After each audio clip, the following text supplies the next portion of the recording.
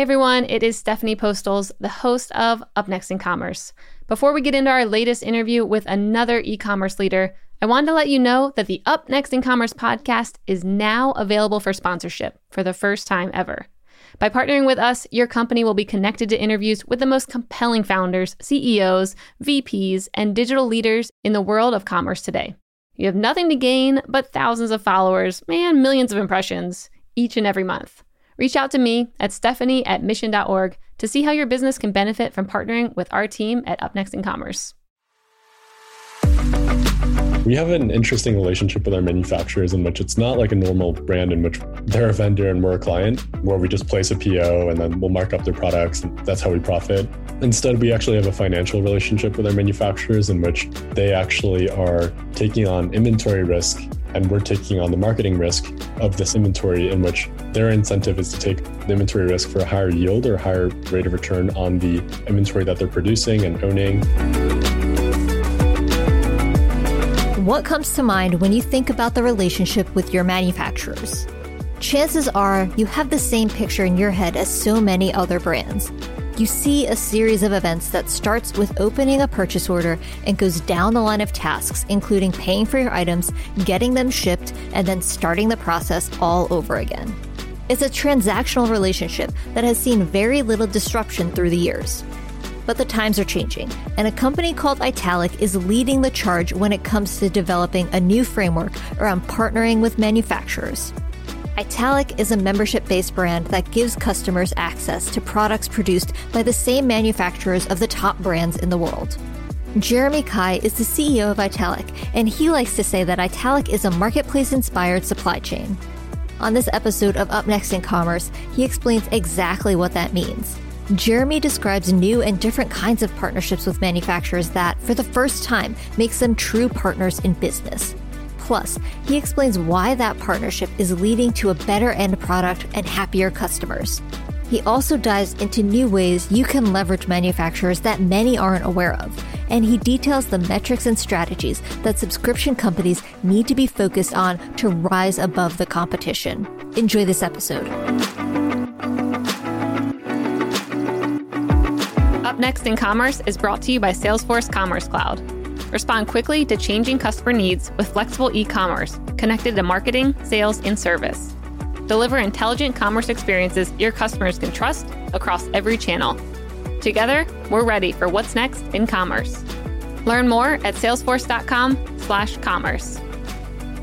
Hey listeners, it's Stephanie. Before we dive into the episode, I want to let you in on a little secret. Did you know that Mission has the #1 e-commerce newsletter?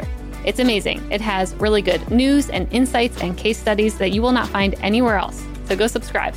mission.org/upnextincommerce. All right, on to the show.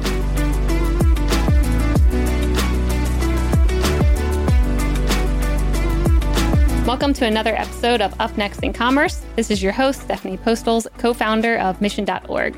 Today, we have Jeremy Kai on the show, the CEO of Italic. Jeremy, welcome. Thanks so much for having me. Yeah, I'm excited to have you on the show. I was mentioning earlier that I've read quite a bit about you guys. I see you in a lot of the e-commerce newsletters that I follow. So it seems like you're growing in popularity, at least when it comes to people writing about you right now. Yeah. I don't know if that's a good success metric, but we're doing I think a good job on media coverage right now. There you go. I think it's a pretty good one. So tell me a bit about Italic for anyone who hasn't heard about it, doesn't know what it is. I would love you to give a brief overview of what it is. Sure. So Italic is an annual membership that costs $100 a year, and our members get access to hundreds of products that we design and develop in-house, ranging from cookware to bedding to towels to apparel and accessory, footwear, and many more coming soon. But the difference is we sell them at prices where Italic doesn't actually make a profit. And this actually results in pricing that is dramatically lower than both direct-to-consumer companies as well as traditional incumbents, oftentimes in the 40 to 50 to sometimes 70 to 80% range. And we've been around for about 2.5 years, but we've only launched the membership about a month and a half ago. And so far, it's been a pretty good start. Very cool. So you have this membership and you're not making money on the actual products. Tell me a bit more about like what would be an example of something you're selling? And how are you encouraging people to sign up for a membership to get access to everything you just mentioned? Sure. So one example that of the product that we sell, and all this applies to all of our products, is let's just take our Slumber cotton sheet set, for example. So the sheet set sells anywhere from, I think, actually, I might have to actually look at this for cross-reference, but I think it's like anywhere from $80 to $120. And those are prices where, we're not actually making money. Those prices do include things like, freight and warehousing and fulfillment fees, but generally, it still comes out substantially lower than the prices that our competitors would set. And then in terms of how we're actually attracting new members, really, I'd say it's from two general ways. One is, I think the goal is for our members to be saving money on their first purchase. So this oftentimes comes through the lens of product marketing. If we do a great job of really letting the products, tell their own story, of saying how great quality they are, the same manufacturers and so and so brands, which certifications these manufacturers have, what specific details of the products, really sell the product itself. I think that actually helps sell the membership for us, because we don't really have to say like, hey, with this membership, you're saving all this money. Instead, it's like, hey, this product is obviously really great and it's really high quality. But then once you look at the price point, the perceived value is like, oh, I'm going to save pretty much the entirety of my membership fee in one or two purchases, which we see in the vast majority of cases. Typically, 93% of our new members will break even on their $100 fee in one order. But on the flip side, on the membership, this is different than the standard transactional model in which you have to be a paying member in order to purchase anything. So I think we do have to do a fair amount of education in terms of showing our audience who might become members, hey, this product, you can only buy it if it's a membership. This is how the platform works. This is why it's different than a brand. And I think we have to put out a lot of content in terms of actually sharing, like, this is how we were able to put together this offering that doesn't really exist elsewhere. So we do a little bit of both, but I would say right now we lean a little bit heavier towards product marketing, since we have a lot of new exciting launches coming up. That's awesome. So talk me through a bit about what was your thinking behind creating a membership program for it? Because I think I saw you started out with it and then maybe you stopped doing it and then you started again. Yeah. And feel free to correct me if that's right. Not right, but tell me about what was that journey like? Yeah, it was not easy. I would say that, so the way I like to view it is like the first 2.5 years of our business, we've really been focused on the supply side of our operations. So, building out that product assortment. And exactly like you said, we did launch in 2018 with a membership product. And within basically a month or two, we decided very early on, like, hey, we had 3 manufacturers in 3 categories at the time, handbags, scarves, and eyewear. And as you can imagine, those are not necessarily high frequency, purchases to substantiate a membership value proposition. So we actually never charged anyone for the membership. It was always kind of a test to see like how the response would be. And overwhelmingly, we saw that the product response was great. The quality was great, but I think the offering was too limited at the time. So instead, for the following 2 years, we ran a transactional model in which we made money through marking up our products, albeit not as much as a brand would. Our products might be marked up 2 to 2.5 times, whereas our competitors will mark them up 5, 10, 15 times sometimes. And that's how we made our money. And really the incentive was, how do we build a product assortment that's large enough and so I guess wide enough and deep enough to attract a member to actually convert. And around, I would say Q4 of 2019, we saw, I think, to be totally honest, I think we saw 2 things happen. One was the structural, I guess, implosion of the venture direct-to-consumer model, in which a lot of brands, I think, who had been raising money and going out with this one playbook that had been set maybe back in like 2013 to 2017, I think suddenly realized like, hey, we are not technology companies. We're a brand and we make money through transactional volume. And basically, I'm just trying to say, we saw the writing on the wall if we were to continue that model. And then in Q1, we also took a hard look in terms of our user behavior. We saw frequencies of purchases, our lifetime values get to a place, our product reviews, our NPS scores all get to a place where we felt confident in our product assortment to date. So when we first started, we might have had maybe 30 or so SKUs. Now we have over 1,000 SKUs. So it finally got to a point where the product assortment felt mature enough to launch a membership product. So we tested that. And then basically right when we started testing it, that's also when COVID hit. So we figured, there was either two options. One was, we just pull that and just focus on kind of building the transactional model again and getting it into a sustainable place, which is still the goal, right? We don't want to build an unsustainable growth model. Or alternatively, kind of stress test the model in the peak of, I think, consumer uncertainty, in which we would see like, hey, does this value proposition of saving money resonate in the time when it would matter the most? So thankfully, it did. And I think from April, May, June, and July, we monitored our cohorts and user behavior really closely, and wanted to make sure that the membership was something that we had conviction in. And eventually we got to a point where we realized like, hey, this is, I guess the way I like to put it is our customers always liked us, but our members like absolutely loved us. So so we decided to go all in and then finally release the public, version of the product in July. Yeah, that's great. I mean, that's good seeing quick pivots and seeing like, what is the market telling us and, where are things headed and trying out different models.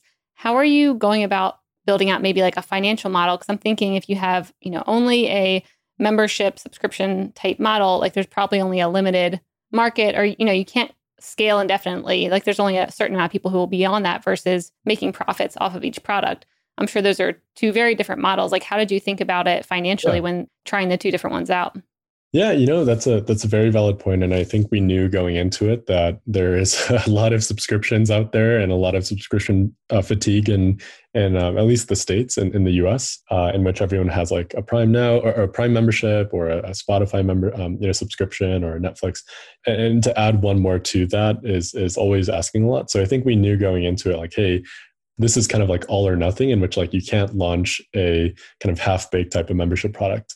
And I think to the financial level, I think two things are worth noting before we decided to do this. One was the fact that we are capping our upside to $100 very literally for pretty much the extent of the year, and the incentive in that case is, one, can we launch products and provide a service that our members love so much that they'll stay for years to come, in which our LTV, our lifetime value in that case would become quite substantial, and hopefully our churn would be low and retention would be high, and so on and so forth. So I guess that's one area is, we really were aware of the fact that like if we capped our financial upside, that the immediate short term would be that we're limited to $100 for the year, but the amount of utility and value that we could provide to a member would be so great that they hopefully stay for years to come, in which our LTV would grow to a point where it would actually outperform our transactional type of behavior.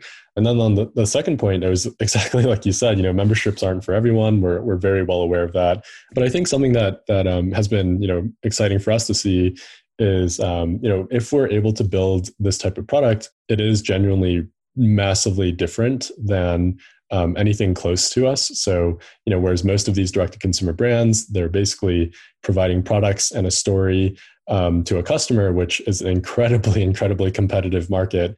We have a product where it's like, hey, for $100, you get access to all the products we sell at a price where we don't make money. And I think that's a genuinely differentiated product in which we know it's not for everyone, but we think value-driven commerce is always, it's not sexy per se, but it is something that is very attractive to a very large segment of the American consumer base. So I think we were willing to take that bet. And of course, we wanted to monitor, really closely so that we weren't losing money on transactions at least, and at least that we were, break even. And we were able to accomplish that within the months of the pilot. So we felt confident in rolling it out more broadly. But I think to answer that more directly, if we didn't see either conviction, or if we didn't see user traction, if we didn't see members using the platform or membership, or if we saw, our NPS or product reviews, drop, or if we saw an increased complaint rate, increased return rate, et cetera, then I think we would have actually probably returned back to the transactional model. But it was something that we felt confident enough in, just off of a couple months of data, that we decided to go all in.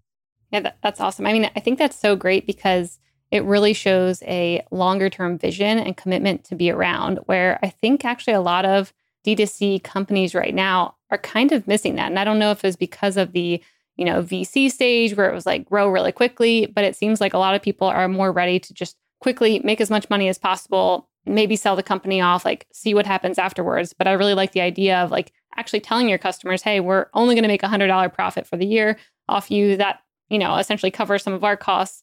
I could see that really helping a customer want to also support you guys, along with just wanting it because maybe it's a very good service and platform to use.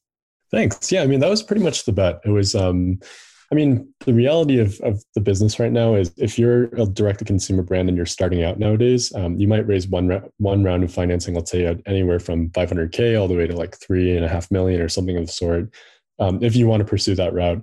And that's pretty much all you're going to be able to raise, or at least assume that's the last capital you're going to raise. And then subsequently, you're going to try to sell. Nowadays, what I've seen is the whether it's a PE firm or a conglomerate or a larger, direct consumer brand that might be interested in acquiring one of these assets, it's now valued off of EBITDA as opposed to revenues or run rates, which is what we saw in between 2014, let's say, and 2019. So I think the reality is like nowadays, if you're trying to build a venture scale business in this model, it's really, really tough. And I think the actual advantage of doing so is doing so sustainably, growing off the business off of cash flow as opposed to equity raises and going that route. And then I think for the companies that have already raised and are in this kind of tricky spot where we were for sure, we kind of had to look ourselves in the mirror and just say like, hey, what is something that would be significantly differentiated in the market that has, technology scale outcomes that would be potentially, accessible if we were to do everything perfectly right. And I think that's the only reality where we can actually like continue as a venture scale business. And I think that's what we had to really just operate with the mentality of. I think in terms of like the customer empathy too, like we always knew that our prices were good, that we always came maybe 15 to 20% lower than the next direct to consumer brand. Truth be told, like if you were to compare, our products, which were objectively great products, next to a brand's products that built all of their community messaging, advertising, copy, et cetera, off of that single category, 15 to 20% off might not be enough to sway, one of their customers to decide to purchase the value option. Whereas nowadays, to go much, much lower into the 60 to 70% range, that's a lot more powerful of a sway. So I think for us, like we knew that it was a risky bet, but I think the customer would ultimately like it a lot more. And so would the investors and I guess business community at large. I know the brands don't like us, but that's another story. Well, that's actually a good segue into, I wanted to hear some of the behind the scenes of, partnering with these manufacturers and thinking about the psychology behind, this is also bought, or let's see, it's manufactured at a factory that also produces product. Like I saw that on your website mentioning like it also manufactures this, this, and this. And I was curious to figure out like, what was the process to partner with some of these manufacturers and then also be allowed to say, these brands are also built at or manufactured at this factory as well. Like it seems like that'd be a tricky area to play in. Yeah, I can't deny that. I think we have a unique value proposition in that case. And that's really what drove, I think, a lot of our early interest in the brand over the first 2 years. In full transparency, early on, I was personally quite nervous about it since it is a pretty radical statement, especially since like we position ourselves not so much as an individual brand, so much as let's say a platform or a marketplace or a retailer. So I think in the early days, like we were very careful, and all these things, it's not to say that we've like loosened up on this. We're still very, very careful about auditing all of our partners, making sure that we're working with the best of the best in each category, regardless of where they are in the world. And oftentimes, that comes along with saying, hey, this product is made in the same manufacturer as X, Y, and Z brands. That's part of the selling points of the product.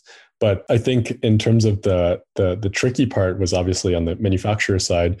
We have an interesting relationship with our manufacturers in which it's not like a normal brand in which we are a vendor and they're a vendor and we're a client, where we just place a PO and then we'll mark up their products and then that's how we profit. And the best we can do in that case is like get, letters of credit or net 30, net 90, et cetera. Instead, we actually have a financial relationship with our manufacturers in which they actually are taking on inventory risk and we're taking on the marketing risk of this inventory, in which their incentive is to take the inventory risk for a higher yield or higher rate of return on the inventory that they're producing and owning. And then our risk, of course, is making sure that we can sell that to our members at a price point that is still radically lower than the competition, but at a place where they'd be happy with the profits. So I think that was actually the tricky part because, manufacturing, and this is actually my personal like family background, is a really hard business and its margins are already razor thin. on a final sale, a brand might, or DTC brand might take like 80% of the margin, and cost might be like 20%, and the manufacturer might actually take like 5% of that cost. So that's like honestly how it works. Mm-hmm. And it doesn't matter if you're like a legacy brand or a direct-to-consumer brand, like manufacturers treat them all the same because it is the same for them. I think on the flip side for the manufacturer, like they are not oriented to take capital risk. So, they have predictable revenue. It's like if you place a PO, we expect payment by a certain date. Whereas on Italic, there is no legitimate end date for a certain PO to be paid. So it's a little bit nuanced, and that was actually the hardest part, I would say, of convincing these manufacturers to join. It really wasn't the brand piece. The brand piece we're always very careful of. We always do very careful audits to make sure that they're factual claims. We always do audits with our general counsel as well to make sure that we're making claims that are factual and on the trademark side, and then on the copyright side, we have a development system when we're merchandising that there's at least like a number of differentiating points on the product. But we've actually never really run into major issues on this. Perhaps that's because we're a smaller brand right now, and as we grow, the issues might pile up. But at least right now, it hasn't really been the legal side hasn't been a big issue. I would say it's actually more so convincing the manufacturers to take on this new type of model. But I think now that we've been around, we have over 50 manufacturers we work with, and I think we've had a really good relationship with all of them thus far. So I think it's other brands always come into question, but it's never actually been like a point of contention. I could see that being really beneficial for you having the background in manufacturing, for those manufacturers to also feel like, hey, this guy gets me. He understands. He knows that we don't have big margins. I want to talk a little bit more about that piece. I could see a lot of the manufacturers really liking that you have a background in manufacturing because you understand the tight margins and you're not trying to maybe push them too far. And so I was wondering, one, had they ever done this model before where they're taking on inventory risk? And then two, were any of them scared to work with you because they didn't want to, make the brands that they work with upset? Yeah, I can answer the second one first, which I think is actually pretty straightforward. That has never been a reason why a manufacturer wouldn't work with us. I thought it would be, but I guess in actual practice, I think it hasn't been. And the reality is, like, most of these manufacturers have a number of clients, and I think they will readily offer new clients the current client list and say like, hey, this is who we work with. You should trust us, as part of the vetting process. So what we're doing is bringing that information that all the brands already know and offering that to a customer as well. So one more layer of information that a normal brand would never offer. So the bigger issue with the manufacturer is actually more so just capital. It's like, hey, you got to front hundreds of thousands of dollars for this first run, and you're not going to see a payback until we start selling it. And depending on when we decide to launch it or decide to really invest in growing that category or product offering, the return might not be immediate. So I think that was actually the biggest problem. Every so often we'll hear it come up as like, hey, we'd prefer that not to happen, but with regards to the brand names being mentioned, but it's never been a reason as to why a manufacturer wouldn't work with us. It's always been capital related. And then I think, to the point of the model itself, I think people have tried different approaches to this over the years. In the States, at least, there's really no one doing anything like us right now, because it is an extremely, I would say, like, you really have to be like aware of how manufacturing works, how to communicate with them, how to work with them, also how to partner with them. Mm-hmm. And that's not something that like the vast majority of American brands will ever understand. And for good reason. Like they really have no reason to, because the entire business model of commerce is built on markups, as opposed to us where you can basically just treat them as a vendor. And if it's not working out, or if you need better pricing, you can always countersource, and so on and so forth. So the relationship there was always rather fragile. Whereas for us, it's very strong from day one, because we have to be, in which we become basically financial partners immediately. So I think like they haven't necessarily, and we work with manufacturers in Asia predominantly, in Europe, in the US. And for the majority of them, they have not. These are not small mom and pop merchants or artisanal shops. They are pretty professional, large scale production houses for very large runs. We work with like 5 different publicly listed manufacturers. So I think for them, this model is, I like to call it like a private label as a service, in which they can experiment very rapidly. if it works. And we do all the design and development in-house. So we take care of pretty much all the heavy lifting on the stuff that they don't have. But if it works, I mean, great. And if it doesn't, the downside is basically the capital that they put into it. And we haven't had that happen yet. Mm-hmm. So yeah, I think we like to think of it as like a marketplace inspired supply chain, which none of these manufacturers have encountered before, but it is something that I think has promise. Yeah, it's so interesting thinking about everything that's going on behind the scenes. And I honestly have not even gone deep into the world of manufacturing. So I have so many questions. But one that comes to mind, which is probably maybe a more basic one, but how did you even go about finding out who manufactured what products? Like if I owned Prada, which I do not, I definitely don't. But if I did, and I was like, hey, who makes this? Like, this is really nice. I want to find out, what factory it's coming from or who's actually behind the scenes making it. Like, how did you even start that process of finding that out? And then, finding the next one and the next one and maybe getting referrals? Well, I mean, you kind of just named it. It was, sourcing is a weird business in which it's still, and this is not just sourcing, but like a lot of the supply chain is still heavily relationships based, in which it's like, who do you know? And that's who you're able to work with. And in the early days, I personally met and lived between like China and Italy for the first year of the business, and met with hundreds of manufacturers, many of whom are now our partners. But in the beginning, we're very skeptical. Who is this guy? Who is this company? And I think it's the best way to put it is like, in terms of sourcing, the best way to do it is through referrals. We've tried everything from digital platforms to sourcing companies to even trading companies, just to see what type of quality and price point we could achieve. But ultimately, we've always found the best option would be to do direct sourcing ourselves. So we actually have an internal team coming from the likes of Patagonia, Arc'teryx, Zulily, and Amazon, really focused on sourcing the world's best manufacturers in each given category. And each time we want to enter a new category, we'll always ask for referrals from our existing manufacturers. There's digital products that help you find manufacturers through other sources, but generally we found the best have always come through referral. Yeah, I think I've looked online before, looking into maybe this was a 3PL that I was looking at. Either way, that whole world seems pretty behind the times when it comes to trying to find things online and get details about it. And so, yeah, it does seem like referrals would be the best bet in that industry. So when it comes to inventory risk, like you were mentioning that the manufacturers take on the inventory risk, do they also have a say when it comes to the pricing of the product?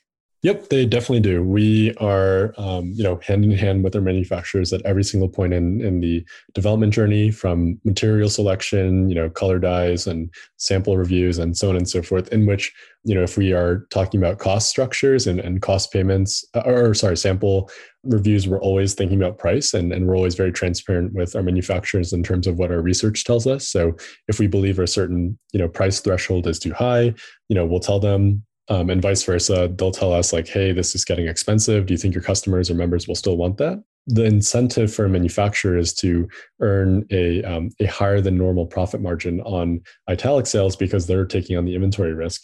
So we're able to pay them out, substantially more than they would ordinarily make. So I think, they're very in tune with our orders, sometimes even more than we are in terms of the performance. And we've also built a lot of internal dashboards that we we'll share with all of our manufacturing partners for them to log into, view the performance. Sometimes we'll need to set price points that are lower, so that will encourage product to move faster, and they're able to cut down on their margin. But still, again, it's at price points that are pretty much close to cost. So it doesn't really, move the needle too much nowadays that we're past the transactional model.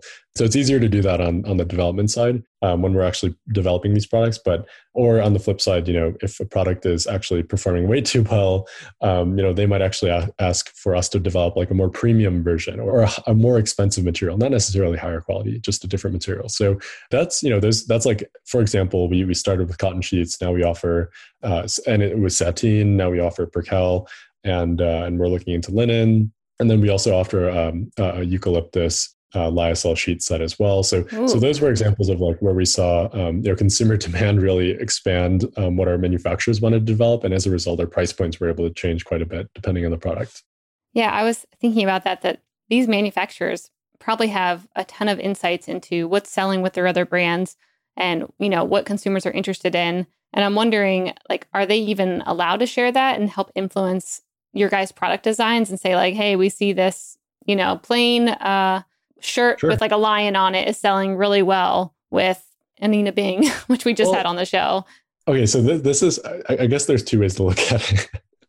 One way really is from the lens of like, hey, the manufacturer has what I call like extraordinarily delayed insights into performance, in which the only time the manufacturer actually knows about how well a certain SKU or style is doing. And this is, we're primarily talking about fashion and apparel. In other, soft goods and in home, for example, it's a little less seasonal.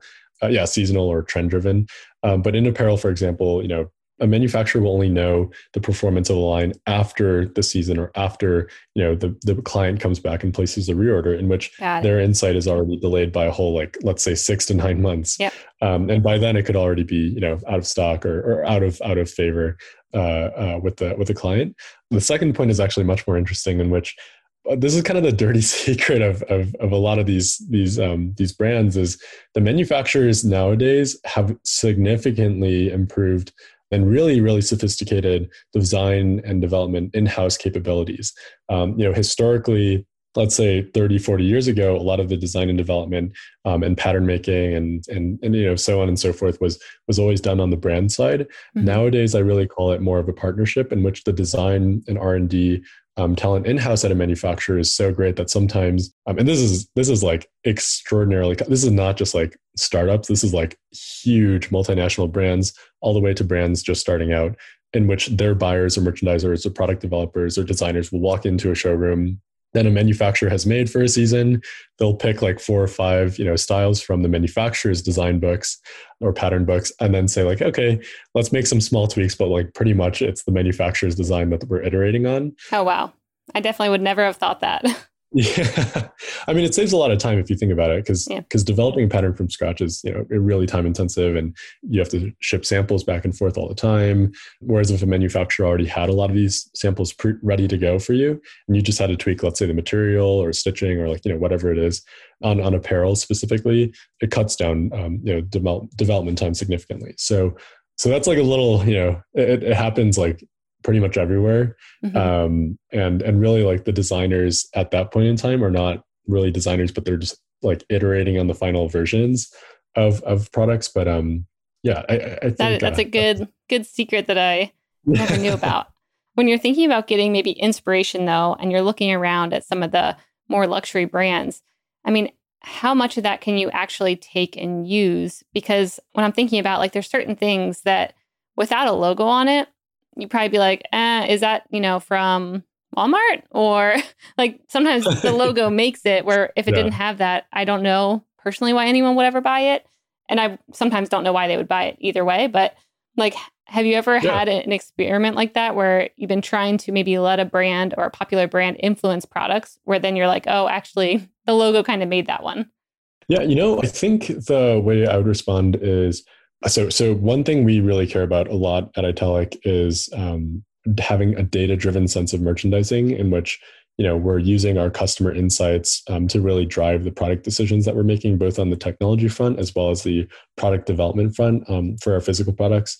And I think what we realized is, to your point of does a logo make a product or does the product make the logo, which is actually maybe a good way to think about it, is the fact that like, logos matter to some people and it doesn't matter to other people, but everyone has a specific like category in their lives in which they care about having a logo, and then vice versa. Like that same person might not care about having logos on other products that other people might. Yeah. So I guess a better way to put it is, let's say, you really care about having a logo on your handbag, but you actually, and I don't know if this is true or not, but like, let's say you don't actually care about having like the top of the line, logo on your bedding or all-clad, cookware or, Le Creuset, Dutch ovens or what have you, right? Like, so let's say that's actually the mentality. On the flip side, I think there's a lot of people out there who would actually have the alternative approach, which is like, I don't care if I have a big, fancy handbag, but I am really into cooking, and I want the fanciest like cookware, and I need to have like XYZ brands, cookware in order to feel good about my purchase. So what we found through a lot of our are surveying is like, one, the main reason why people buy from us is quality. Yep. In terms of like the product, and the second is design, and overarching, I guess, like the main reason why you sign up is because you're getting quality at cost. So the price point and the value you're getting out of your products is really, really high relative to, pretty much any other option out there, because we're not making money on the products that we sell. So I think what we found is the people who sign up, like if you're a fashionista, for example, you're probably not going to buy like our fashion products. Yeah. But you might actually sign up for your home goods, and then vice versa. Someone who really cares about like that specific type of bedding, or having really great, towels or candles or what have you, but doesn't really care about, having like a logo on your, or the next trendy thing. Like the way we look at merchandising is really like anti-seasonal, in which we're trying to find products that are always evergreen. Mm-hmm. They might not be always in style or in vogue, but we know that they're consistent things that people will always want to buy. So that's why we try not to fall too hard into like having a specific branded look on our products. The product should be able to stand for their own. I like that. I was just going to say quality always matters, I would think. I'm definitely your person, because I'm a logoless person. I don't care about the brand or where they come from. If the quality's good, it doesn't matter to me who makes it, as long as the quality's good and something lasts. So yeah, I like that. Yeah, exactly. So when we're thinking about metrics for a subscription business, yours is very unique, of course, because, right now you're like, we're not going to make more than $100 per person. But how are you guys tracking things? Like, what metrics are you looking at right now to see if things are going well? Yeah, we changed our metrics a lot as we transitioned from a transactional model into a subscription basis, as you can imagine. Mm-hmm. But what was interesting for me is like, because we run this type of membership in which it's not I guess before I get there, there's really, in my mind, there's like three types of consumer subscription products. One is like you get something in a box every month, and it's on a set frequency that you can customize. Secondly is you're paying a subscription for a discount. And then thirdly is you're paying subscription for access to a certain product, whether it's digital or offline or whatever it is. And I think we fall into the latter two, in which you're paying for Italic because you want a discount on your products, mm-hmm. But you're also paying for access to even shop those products in the first place. I think when we actually transitioned into this model, we realized like, hey, all those transactional revenue metrics that we were tracking are actually great indicators of engagement. So now those are our leading indicators of, are these members happy? Are they getting the most out of their membership? Are they unhappy because they're not using it? Are they logging back in? Is the conversion rate high for members? Is our average order value like growing as we add new products, or is that actually shrinking, in which the products we're adding are actually, lower price points? So on and so forth. And it's a pretty sophisticated, I think, model that we've had to build in order to actually price these products at a price where we're not, losing money on each sale, but also not making money. So on the engagement side, all the things that historically e-com companies would track, so conversion rate, your LTV, your frequency of purchase, your contribution margins, like these are all things that have now become like performance indicators on a membership basis as a cohort of how we track a certain cohort doing over time. But now what matters on the company side is actually, are we adding new annual subscribers happily? Are they staying? What's their opt-out rate?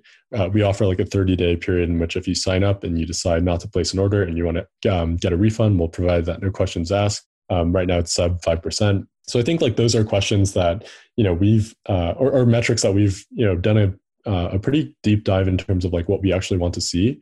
And those now really the core metrics are like, what's our new annual recurring revenue, because it's an annual plan. And then secondly, like what is, we don't have retention yet, since our first cohort is still 7 months out from renewing. But the second kind of indicator of that is like, what are all the engagement metrics telling us? And does that suggest that they're likely to churn or stay? So I think those are like the metrics that we've transitioned towards, and I mean, there's a lot more that I could kind of dig in there, but that's kind of at a high level how we think about it. That's great. So are there any methods right now that you're experimenting with and seeing success around when it comes to keeping your users engaged or staying top of mind to them, or even like different things that you're changing for the website that's kind of connecting more with the customer when they're coming there? So any tests overall? Yeah, I mean, I think we aren't great about testing, and I'll be really forthright about that. Like, we don't have much testing infrastructure built in. Like, we don't have the ability to test, pricing. A/B tests for us are really just like, I think, very, very incremental changes.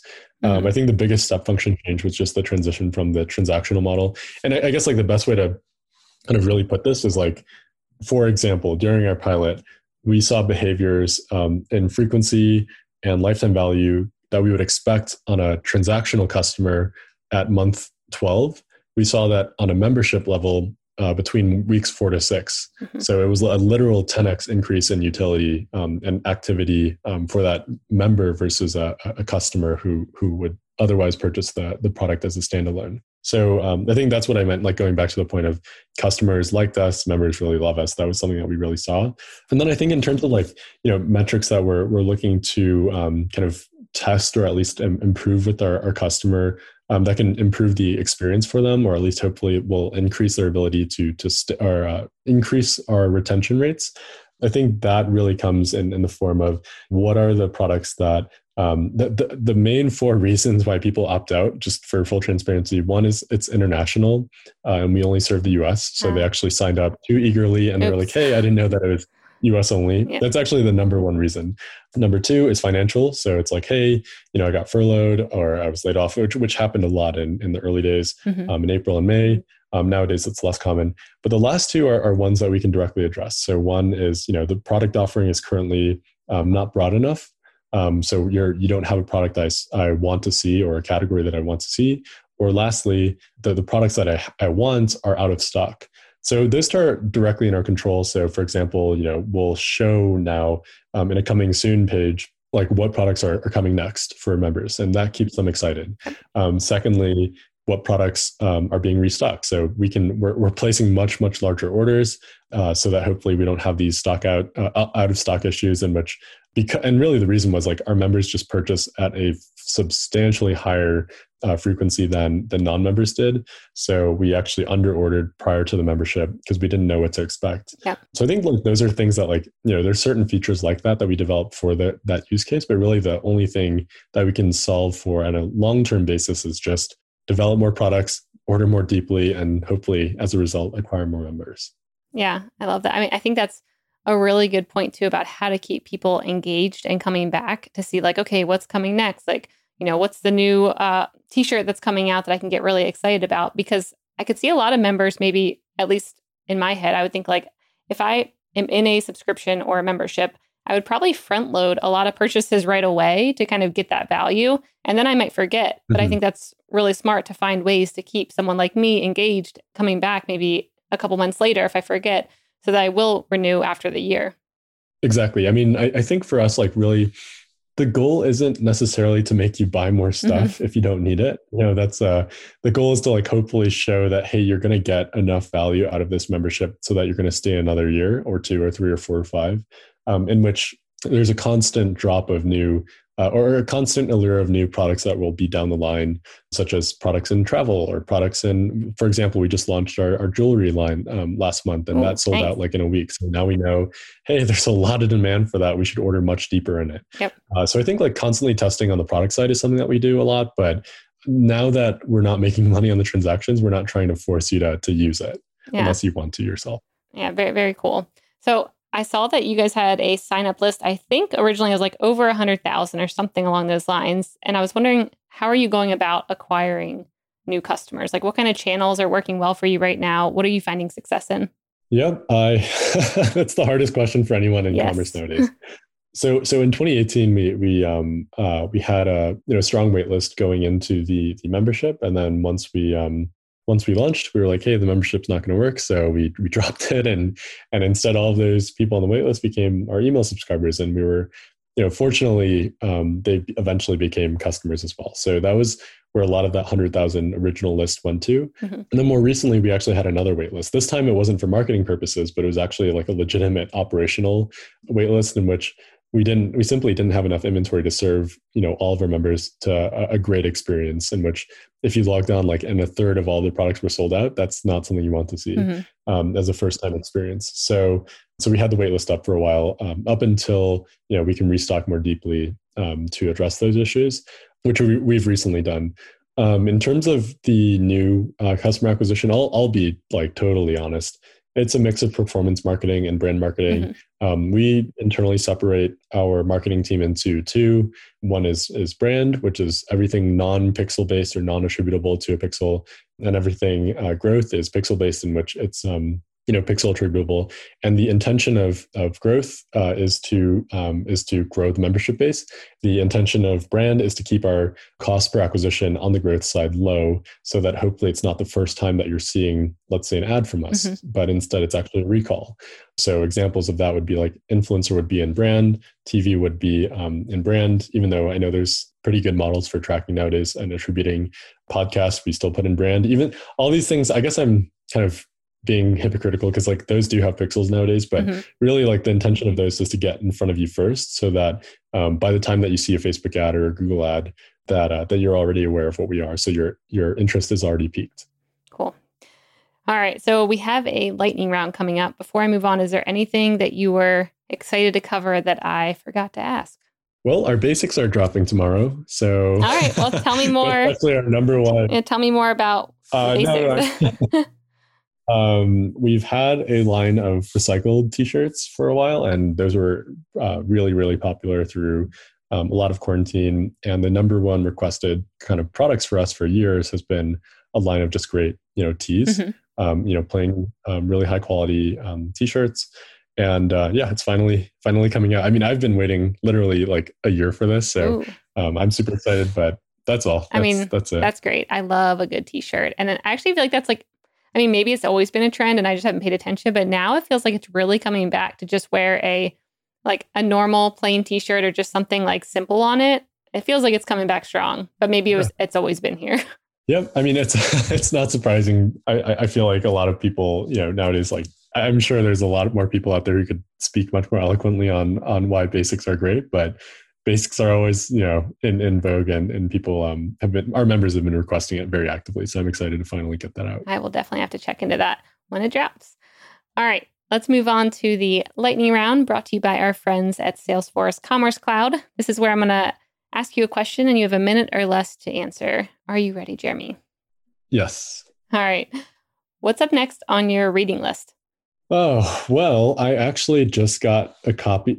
This is going to paint me in a bad light, but I don't always read like business books, but I just got a copy of Reed Hastings' new book. I'm excited to dig in. I literally just got it like right before this interview. So that'll be next. Oh, cool. What's the title of it? I don't know if I know which one that is. No Rules Rules. Oh, okay. I will have to check that out. You have to let me know if you like it. Yeah, will do. All right. What's up next on your Netflix queue? I've been actually watching The Legend of Avatar. Okay. I don't know if I've actually seen that one. It's like an anime cartoon that used to run on Nickelodeon as a kid, and I forgot how good it was. So I just watched that again. That's great. Netflix probably knows not to advertise that to me. They're like, you just probably won't like that, Stephanie. Yeah, right. All right. If you were to have a podcast, what would the podcast be about, and who would your first guest be? Ooh, I've actually been thinking about doing one. Nice. You should. Oh yeah, I mean it's been on the list. That's actually why I have this fancy mic here. You do sound great. I wanted to do like a podcast show where I live in Park City, Utah, so there's a lot of great and I took up fishing during quarantine. Nice. I haven't really caught anything, but it's really relaxing. So I thought it'd be fun to like go out and go fishing and then do an interview at the same time. And I think guest wise, someone who one brand I've admired for a long time is like and I like loosely know them, but I've really liked the Buffy team for a long time. I feel like they're pretty unique in which like they have a lot of success, and but they've still been kind of humble about it and low to the ground. So I think it'd be really cool to have them. My background isn't just like e-commerce and retail, so I think it'd be a mixture, but yeah, that would be a cool one. I like it. I can only imagine you catching a fish while trying to interview and how that would sound. It'd be very interesting. All right. Next, what is a favorite piece of tech that is making you more efficient right now, or that you're enjoying? Oh man, that is a tough one. I use a lot, and the whole like Italic team makes fun of me for it because I always add something new every week. I think the one that stuck with me for years is this company called Missive. It's a collaborative email inbox that allows the entire team to work kind of in conjunction on emails. So let's say it's an email with a vendor or an email with a YouTuber who we want to advertise with. Like we can collaborate in line without having to go to Slack or take it to another email thread in the same place. So Missive and Front in the same vein does the same thing. So I think those two products are ones that like I really couldn't live without. Ooh, that actually sounds really good. Can you send it out? Like if I was one of your employees, could I say send this out under Jeremy's email because he gets better responses as the CEO than I will? Personal question. This is something I actually want to know for myself. Yeah. There's actually a setting to do that in which you can share an address and other people, like let's say an assistant can send it for you. So yes. I like that. Okay, I'll have to check that out. Awesome. All right, the last slightly more difficult question. What one thing will have the biggest impact on e-commerce in the next year? I'm not going to give you the cliche answer and say COVID changed everything, which it did. But we all know that now. Yeah, I actually think it happened last year, and I already alluded to this in earlier. But I think the biggest change will be the transition from people have been talking about these like DTC waves. The first wave was like the Bonobos, Warby, Everlane, 2008 to like 2012 era, and then the second wave was like everything thereafter. And a lot of the direct-to-consumer brands you see nowadays as like the category leaders per se. But I think now people, and that went, let's say from like 2014 to like 2018, 2019. I think there's been a big change in the operating mentality of these newer brands, in which if you're a new brand starting out, like you can't go out and raise these massive rounds that these companies used to off of revenue growth, because people have realized now this is not technology revenue growth. Mm-hmm. This isn't like an 80-90% north of gross margin product. There is a saturation level to performance marketing. I know I'm sounding like quite cynical here, but I mean that actually in an interesting opportunity in which you can actually raise that money. But I think if you're creative about cash flow and you're creative about how you grow the business, you can build a huge business. And I guess Gymshark would be a great example of this, in which you can bootstrap to a really large volume without having to raise equity financing. And I think you could do it through focusing on cash conversion cycle, which is what Gymshark has with its vendors, or you can have in a case of like owned supply chain like Houzz or Buffy does. I think there's like different ways that you can kind of frame the direct-to-consumer model that allows you to still grow. But I think the era of venture-backed DTC getting into the Series A, B, C, and onwards is probably over. So I think that's already happened, and I think that'll probably be the biggest impact on the ecosystem. Yep. I mean, yeah, I completely agree with that. So if you sound cynical, then I think cynical too, because I completely agree with that. That's a really good point. All right, Jeremy, this has been such a fun interview. Where can people find out more about you and Italic? Yeah, Italic is at italic.com, and I am at jjeremycai, JJEREMYCAI on Twitter. I think that's the easiest way. But yeah, would love to have anyone as a member. Awesome. Yeah, thanks so much for coming on the show. Thank you. Hey everyone, I hope you enjoyed this episode. If you did, you'll probably also love our e-commerce newsletter. To get it delivered straight to your inbox every week, sign up at mission.org/upnextincommerce. Up Next in Commerce is brought to you by Salesforce Commerce Cloud and created by the team at mission.org. Subscribe now at Apple Podcasts or wherever you listen to podcasts.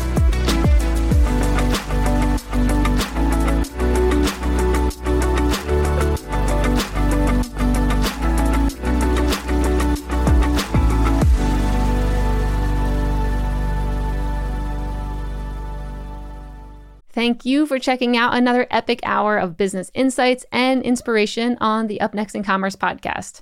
If you like what you've heard and you're interested in partnering with us to bring your brand to a growing audience of e-commerce experts, reach out to me at Stephanie@mission.org to get the conversation started.